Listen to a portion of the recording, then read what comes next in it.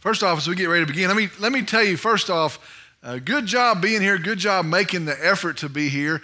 Something I was thinking about this afternoon as I was preparing, our walk with Christ, our growth as disciples of Christ, really is a stacking on process. It's not this one-time thing. It's not something that happens very quickly. It is actually this thing that takes time, and we stack on it, and we stack on it. I'm glad you're here tonight. We're going to stack on the foundation that we have, that we've been laying through all these hours, all these years of Bible study. I think about all the situations we'll come across and we'll face, and how we'll be in a mess if we do not have the truth. Well, the way you have the truth is the consistent input of the truth. So let me just first off say, good job being here tonight. All right, let me ask you a question. And I'm going to ask on this first one if you'll raise your hand. Who here has ever faced trouble? You can raise your hand. All right, let me ask you a deeper question. Who here has ever faced trouble that they never imagined they would face? You can raise your hand. I never dreamed that would happen. I never thought I would be in that situation. All right, don't raise your hand on this one. Who here has faced trouble so big, or maybe so much of it, or maybe over such a length of time that you start to wonder what's going on? What in the world is going on? There must be something wrong with me. There must be something I'm doing wrong. There must be something wrong with my faith. What is the deal? I've seen so much trouble, I can't imagine how I'm in this spot. Well, tonight in our Bible study, we're going to talk about what to do according to God Himself, instructed by His Word, and that's the whole point for our Bible study, when trouble comes. And so tonight we're going to see, what do we do, what's our response when trouble comes, and it's going to be taught to us through God's Word, from God Himself. Now let me just say this, that's the lesson. We're going to cover some pretty exciting good things for us to know, but I wanted to start off and say this, and I think there's an importance to warn you. So let me start off by saying this. Today there is a brand of false teacher. Remember last week we talked about false teachers and false teachings. There is a brand of false teacher and false teaching that says if you will follow Christ, or if you will do certain things, or if you will say and claim certain words, that you can escape trouble as a follower of Jesus Christ. And it is a growing thing. There are giant churches formed on that false teaching. There are great followings that occur in those types of false teaching. And it just says, if you're a Christian, you can escape trouble. If you would know the right thing to do, maybe some right formula to put into practice, some special words to claim, you can escape trouble. Listen very carefully. Hear me very carefully. When you hear that, be sure and know you are listening to a false teacher with a false teaching, and listen to me very carefully. Get away from it. Get away from it. You know how I can say that, and I can say it very surely? Because it's not the testimony of Scripture. It is not the teaching of Scripture. And so when you find somebody that says, if you'll go by this formula, if you'll do these things, you will have no trouble in your life, you identify them. That is a false teacher with a false teaching, because that is not the testimony of Scripture. Here's what the Bible says, and I challenge you to go look. The Bible says, Jesus says, Peter says, James says, Paul says that following Christ, and I'll just tell you, especially following Christ, you will see trouble. You will have trouble. I've heard preachers say, and maybe you can say you've heard the same thing. I actually heard a preacher say, and the guy had a following, still does, that the favor of the Lord is so on him that when he drives, the streetlights turn green. He actually said that. The favor of the Lord is so on me that when I drive, the streetlights turn green. He actually said that. I heard another preacher say, and this guy's got a huge following, that because he knows how to pray and because of his walk with Christ, that he gets better tickets for games. And he says, I went to a game and I had a good ticket, but you know what? I did this and I did that, and somebody walked up and traded me for better tickets. And then he said the great thing was when he got to the parking lot, somebody said, you need to park in the front row. And so not only to get better tickets, he got a better parking spot for the game. I heard somebody else, and they just said this: at the name of Jesus, bankruptcy has to flee. That's what they said. At the name of Jesus, bankruptcy has to flee and your finances will get better. I want to just go ahead and tell you, if you're set for bankruptcy on May 13th, I dare you to walk into court and say, Jesus. You know what's going to happen? They're going to look at you and then they're going to go through with your bankruptcy. That is not the teaching of the Bible. Now, let me just tell you why I want to tell you that. And you say, well, that's kind of mean. Why not let them do what they want to do? If they think that, let them think that. Here's why I have to tell you the truth. That type of teaching causes more discouragement, not less. And so you're sitting there going, I don't know why I'm having these problems, and I don't know why things have turned out. And somebody told me if I would just pray this prayer, if I would just follow Christ, if I would just say this thing, I wouldn't have these problems. And it hurts people. I've watched folks. It hurts people. There must be something wrong with my faith. I must not be a believer like you're a believer. It wrecks people's lives. I've watched people as they go through trouble say, you know what? I can have no part of the church. The church, either God's a liar, the church is a liar, or God's not powerful enough to do what he said he would do. And I've actually seen folks that their faiths were shipwrecked because somebody said, you're not going to have trouble. You're not going to have a hard day, and if you'll just claim these things. It is a dangerous thing, and let me just tell you why, because it's a lie.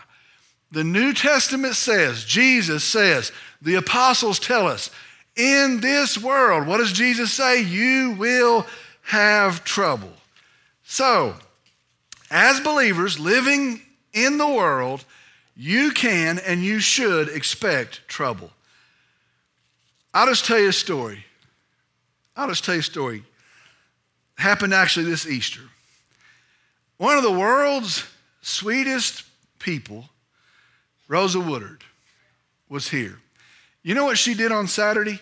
On Saturday, she planted 2 new flowers in our pots. She set up a cross with flowers on it for folks to take pictures. She set up this table out here for the ladies' night. She was here 5, 6, 7 hours on Saturday, helping get ready for an Easter service. Did you see her on Easter Sunday morning? She gave me a hug in the back. She was glad for Easter Sunday, the Sunday we celebrate a resurrected, risen Savior. She was glad for that. You know what happened at the end of the service? She was outside and she stepped off the curb, broke her arm in 3 places, has a plate put in, and she's in for a pretty long haul of some tough stuff. You know what? That's not fair. That's not fair. I wouldn't say it to y'all, but I know people that should break their arms. She should not break her arms. That's not fair. That's not fair. Let me tell you something.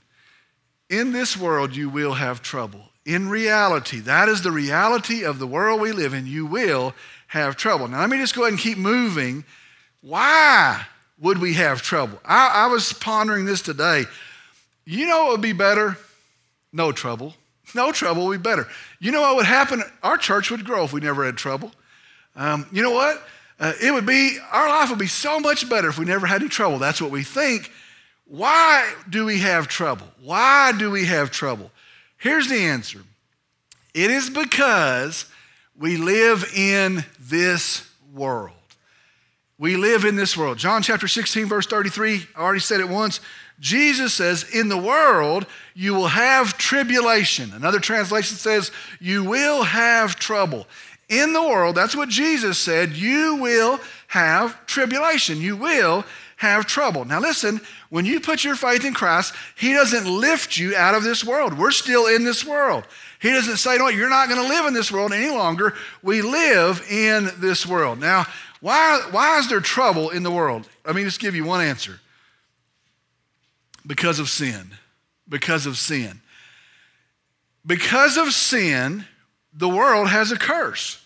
Because of sin, we live in what we call a fallen world. There are problems in the world because of sin. Sin as a whole. Our world doesn't operate as it should in the absence of sin because there's sin in the world. Now, let me just give you a couple of other things. So it's the effect of sin that causes problems in the world, but it could be the effects of other people's sin. And so when somebody does something sinful, when they decide to go in somewhere and shoot 10 people, because of their sin, other people have trouble. And then here's another one we don't like so much.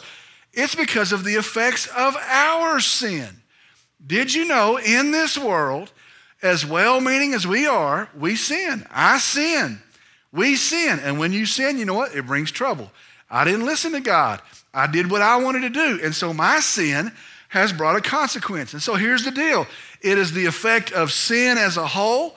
It could be the effect of somebody's sin, or it could be the effect of our sin. But we have trouble because we live in the world. Now, here's the thing. So get used to it. Be prepared for it. Be ready for it. In this world, we will have trouble. All right, so from here, we're going to start to go through the Bible study, actually, and see how do we cope with trouble. You're going to have trouble. There's going to be troubles that spring up. It could be just the fact that this is a sorry world. Could be something you did that brings trouble in your life. Doesn't matter. How do you answer trouble? How do you cope with trouble? All right, I'm going to walk you through it. The first thing we do is this. Trust God. Trust God. We have to remember who God is. That's how you trust God. If I were to go somewhere and say, here's a random person, I go to the mall in Wichita Falls and somebody's walking on the border, whatever it is, and they walk out and I say, hey, there's a person. Can you hold my $10,000? Well, I can. They might hold it. They might drive off. They're probably going to drive off. What is the difference in walking out and saying, hey, there's my granny who I know and who's raised me and who gave me some of her $10,000. Take my $10,000. The difference is knowing the one that you trust. Well, we have to know God if we're going to trust God. We have to remember who he is. Now, it's weird because this keeps happening every single week. We have to remember God is kind. Is he kind? God is good. He's infinitely good. Is he good? He is living. He is active in our world. He hears our prayers. He is active. He hasn't stepped back. He's active in our world. He is trustworthy. He is faithful. He is powerful. You have to know God is powerful. He's not impotent. He's not able to act. He can act. He is powerful. You have to know that. And then we have to know he is our Father. And I thought about this. What a great picture that is. That my Father in God is kind, is gracious, is strong, is powerful, is good, is wise, and then treats me as a father would treat his kids. And so I have to know, is he mad at me? Is he trying to smash me up? Has he got bad things for me? No, he's the way I am with my kids, and even more so, infinitely, because he is a good Father. And so in a trouble-filled world, we have to trust God. And the way we trust God is we have to remember who he is. Now, I'm just going to say, as I was writing this up, you knew it was going to happen sooner or later. And so here it is already early in our Bible study. The way you remember who he is time spent in the Word of God. I was just thinking, is that not the 7th week in a row we've heard that? You can go out and stare at the sun until you think you might know who God is. You're not going to know who God is. You can go out and sit Indian style in your yard and ponder all these things. You're not going to know God to a greater extent. The way you remember who God is time spent in the Word of God. Over and over and over again. How do you deal with depression? How do you deal with anxiety? How do you know what God's calling for, his will in your life? It is time spent in the Word of God, over and over. There are no shortcuts. I think sometimes we think, well, just give me the magic thing and I'll have this all taken care of. There's no shortcuts. It's time inordinately spent in the Word of God. You have to hear the Word of God. You have to be in Bible studies where we study the Word of God. You have to memorize the Word of God. You need to hear sermons where we're preaching the Word of God. You need to spend time yourself reading the Word of God. I don't know why that's so hard for us. It looks like that's the first step in all 7 weeks. You have to spend time in the Word of God. If you do not, you'll forget who God is. If you do not remember who God is, you're going to have a hard time trusting Him. I can tell you this. For me, if I spend much time distant from the Word of God, I start to very quickly gravitate to who I used to be. My old responses, my old language, my old attitudes start to come back. As I start, and it doesn't have to be 3 days, 4 days, however many days, and all of a sudden you start to go, well, I don't know if I see that correctly. I don't know if I'm going to respond correctly. We have to spend time in the Word of God. There are no shortcuts. Inordinate amounts of time spent in the Word of God. All right, that's the first thing. Trust God. The second thing is you have to trust Christ as your personal Savior. Now, how did you get saved? By trusting Christ as your personal Savior. But how do you walk in faith as a saved person? It hasn't changed. By trusting Christ as your personal Savior. Now think about that. The way we know God is through Christ. The way we have access to God is through Christ. It's not this broad sweeping thing like all of y'all will know God. It is individual. It's an individual thing. You know God through Jesus Christ. You have a relationship with God through Jesus Christ. He knows where you're at. He knows what trouble you're going through. He knows where you've been. He knows your heart. He's not fooled by what you're doing. He knows your heart. So we have an individual relationship with Christ. Think about the song, "What a Friend We Have in Jesus."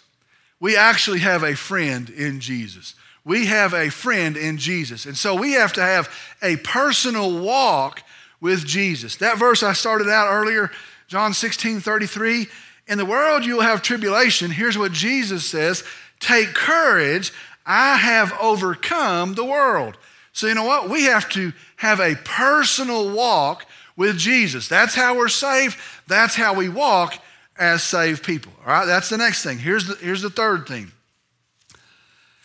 We have to keep an eternal perspective. We have to keep an eternal perspective. You have troubles, you have to keep an eternal perspective. Here's the deal. If you, and I'm talking about you as an individual, ever get your vision too narrow, if you ever get your vision on the here and now, you will get discouraged, you will get depressed, and your troubles will overcome you. Your troubles will defeat you. And so if you say, you know what, I can't believe this has happened, and I can't believe this is wrong, and it's 8 o'clock in the morning, and I'm worried about what this thing is, and at 10 o'clock in the morning, I can't see anything but this thing. If your vision is too narrow, if your focus is on the here and now, you can't help but get discouraged. Just right now, we got a pandemic, we got this, we got governor's orders, we got to do this, and we got that, and our government does this. And if you start looking at that, my check didn't come, and my check's coming, and I spent it already. Whatever your deal is, if you'll get that narrow, you will become depressed and discouraged, and your troubles will overcome and defeat you. As believers, we have to remember, listen, eternity is real. We have to remember heaven is real. We have to remember that. Philippians chapter 3, verse 20, I was looking at this afternoon. It says we are citizens of heaven. You know what? This world's not our home. That's what the Bible says. This world is not our home. In this world, there's lots of trouble. I have to remember eternity is real. Heaven is real. Revelation says there is coming a day when there's going to be no more sickness, no more sorrow, no more tears, no more death. It says the former things will have passed away, no more jealousy, no more addiction, no more division, and we're going to actually be in heaven in eternity. We have to keep that perspective. You have to hold that perspective. As I go through these days, you know what? Eternity is real. Heaven is real. Do you know what trouble means? Don't say anybody's name. I've heard people say that. In the original language, in the Greek, trouble means stirred up or agitated. Listen very carefully. What should be at rest, what should be still, what should be on solid footing is stirred up or agitated. And that's what the definition, the Greek, the original language here, the biblical language, that's the actual definition of trouble. And so you know what? You ought to be calm. You ought to be situated. Your foundation hasn't moved, and all of a sudden you start getting, you start getting a little bit agitated, you start getting a little bit stirred up. Now that is the picture of trouble. Here's the deal. When we get our eyes on our trouble and we lose the perspective of eternity, we're going to start to become stirred up. And it's going to happen quicker and more easily all the time. I thought about a good example, and I wouldn't do it in here because of this carpet. But if you take a Coke bottle and you stir it up, and it's just sitting there, it should be fine, but you stir it up, and you stir it up, and you stir it up, and you stir it up. You know what's going to happen to that Coke bottle? It's going to finally blow up. It's finally going to blow up, and it's going to blow stuff out that can't ever go back in. It's going to blow stuff out that you can't find anymore. And that is the picture of us. If your eyes are too narrow, if you forget that eternity is real, you'll start to get so consumed with these things that it's coming. You're starting to fizz off a little bit, and sooner or later you're going to blow up, and it's going to be a big old mess. We have to have an eternal perspective. All right? The next thing is this. We have to remember Jesus is coming again. Now that sounds very similar. I'm going to explain it. It's not the same thing. It's related, but it's not the same thing. It's more than an eternal perspective. I can have an eternal perspective. Heaven is real. I understand heaven is real. But if I'm missing the truth that Jesus is coming again, that can seem so distant, so far that it doesn't impact me. What this means is Jesus is coming again. What that means is this will end. This will end. This will end. The best part of this, it'll end. The hardest parts of this, it will end. This afternoon I did a funeral, and I was out at a cemetery. And I was in the cemetery, and we were waiting a few minutes before the funeral began, and I was walking around, and there was a couple that I knew years ago, and he had passed away, I think in 2005, and she had passed away in 2017. And I just walked by and I thought, I didn't know where they ended up. I didn't know they were buried here. I remember they had passed away, but at one time, these people had it all. They had stuff, and they had land, and they had stuff, and they'd worked hard for it, and God had blessed them.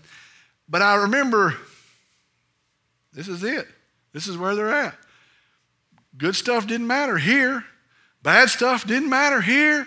Reputation didn't matter here. Their dirt was just blowing over top of them. Their bodies are sitting there. This will all end. And for followers of Jesus Christ, we will actually be with Jesus.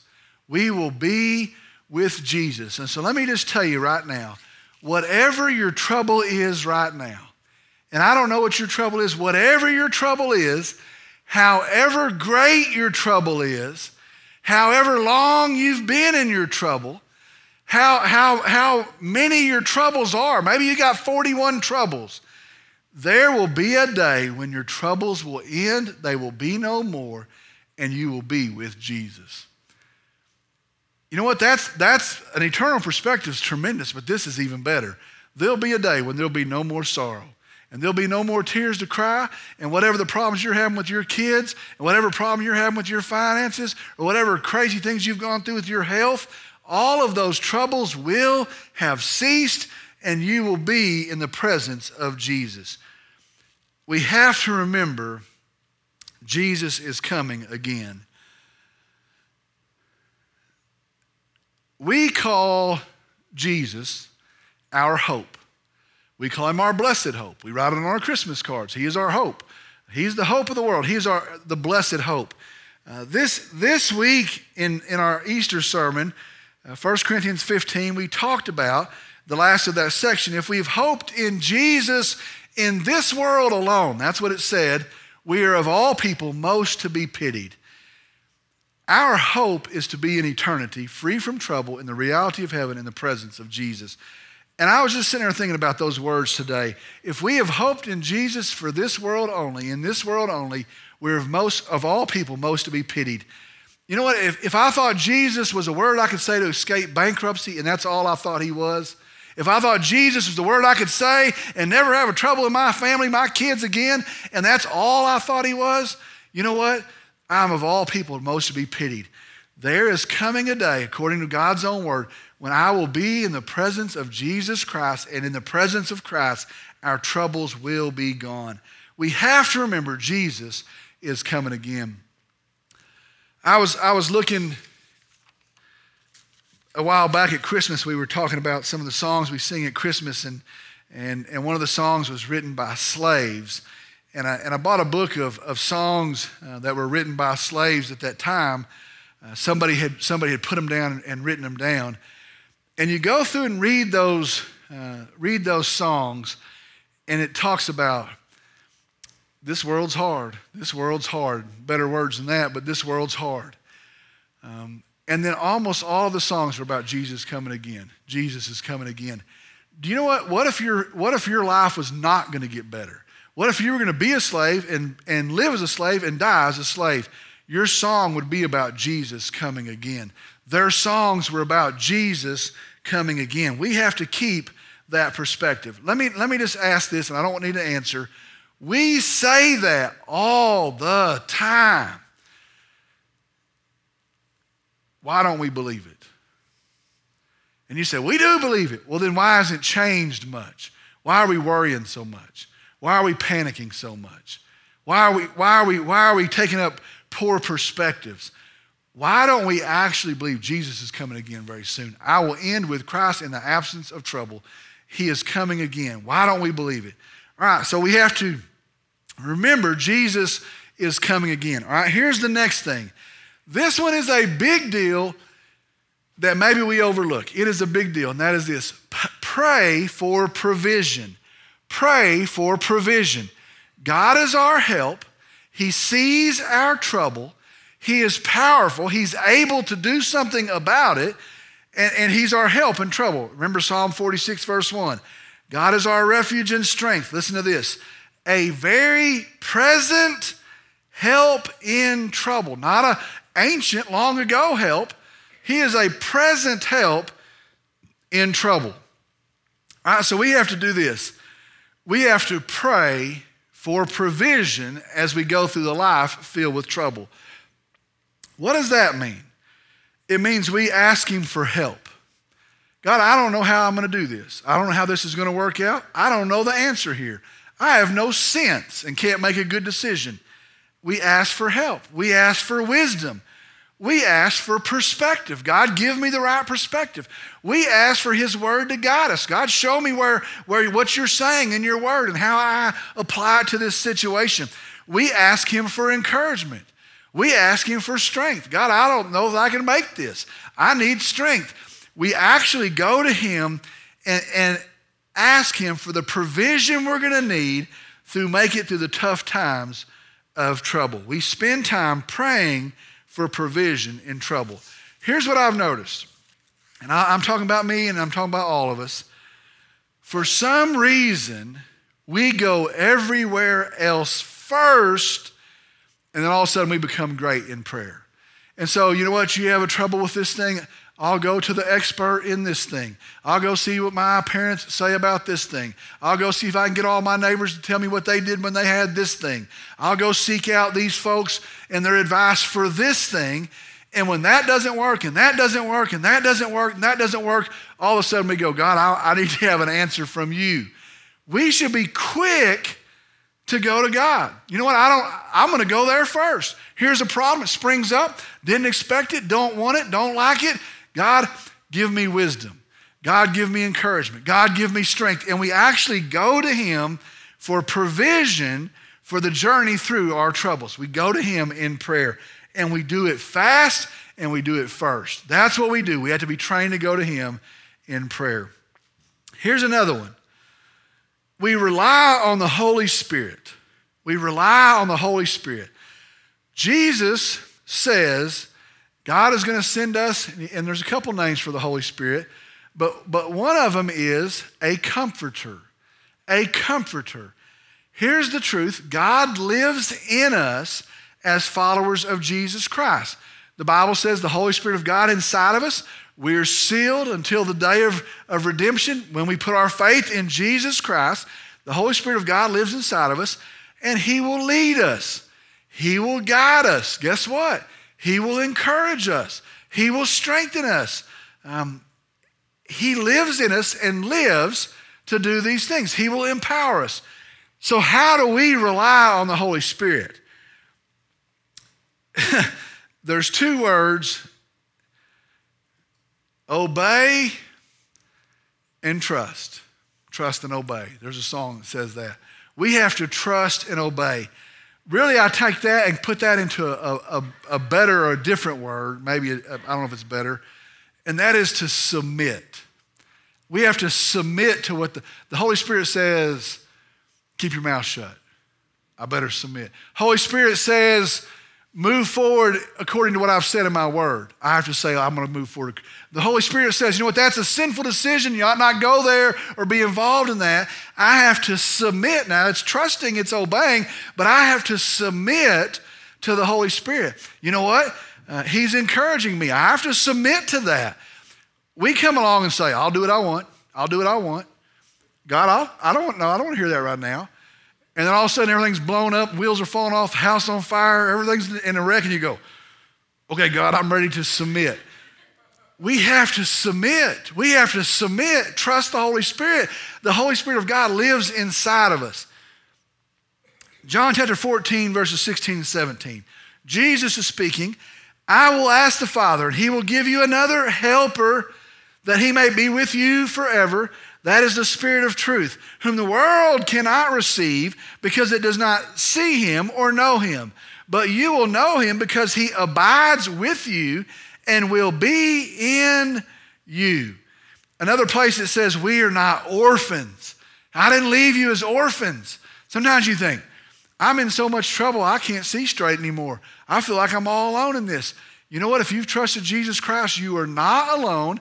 He lives inside of you. All right, rely on the Holy Spirit. And then here's the last thing. What do we do? This one is tough. We actually walk in peace. Walk in peace. John chapter 14, verse 27. Jesus is speaking. Peace I leave with you. My peace I give to you. Not as the world gives, do I give to you.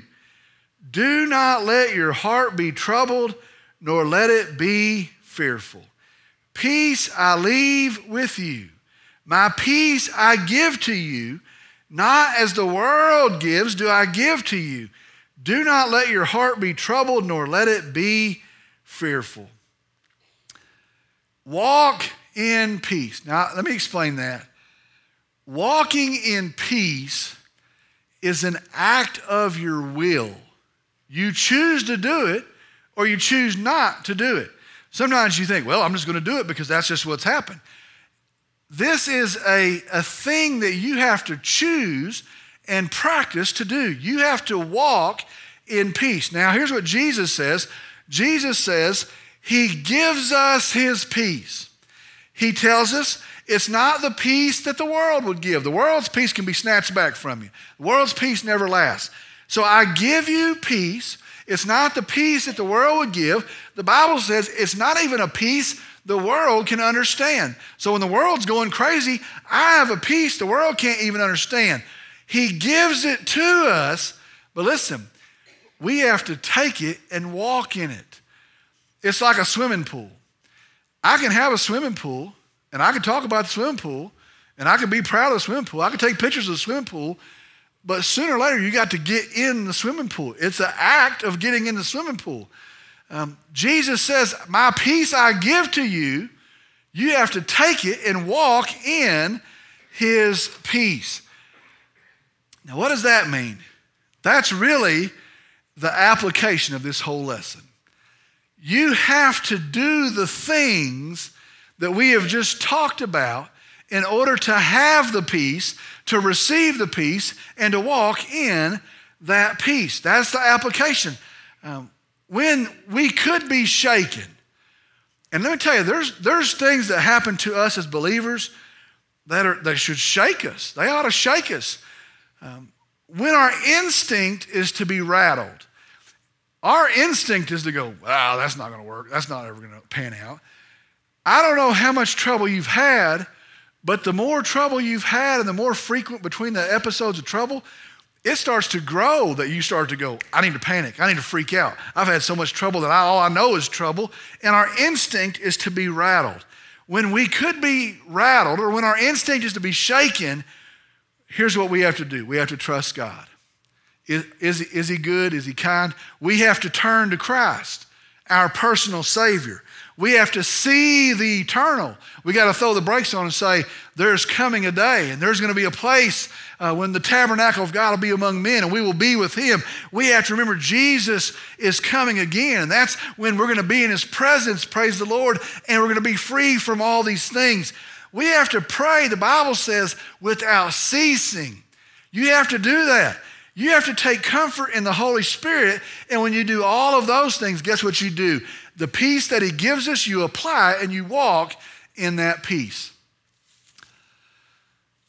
Here's what makes me sad about me. As believers, when we're not walking in peace, we're reflecting poorly on the one that gave us the peace. And let me put it to you this way. As believers, there should be a difference in us and the world. Now, I can tell you 10 different ways there should be differences, but one of the differences is that we have peace. And so when the world's going crazy, when the world's panicking, when the world is flipping their lid, we should say, you know what, I have peace. And it ought to be so observable that someone says they must follow the Prince of Peace, and it must point to the peace that he gives that the world can't give, and it should be a testimony to him. It is a sad thing when I do not respond in peace. It is a terrible thing. It's a terrible witness on my part when I do not actually walk in peace. The point to all that is this: if we will do these things, you will have troubles. You will have gut-wrenching troubles. But if you will do these things, even in them, you will have peace. And we can walk in that peace. I'm going to ask if you'll stand, please. I'm glad you were here tonight.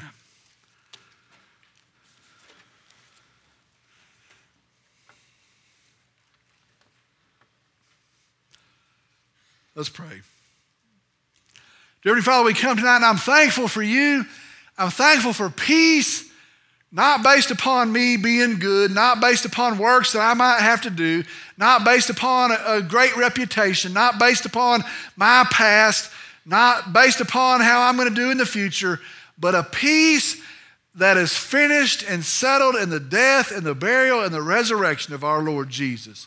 A peace that endures, a peace that outlasts a cemetery, a peace that will pass through all the troubles, a peace that is finished and settled in Jesus Christ. Lord, I pray for us here tonight. Help us to walk in peace. Help us to trust you. Help us to spend time in your word that we would know you.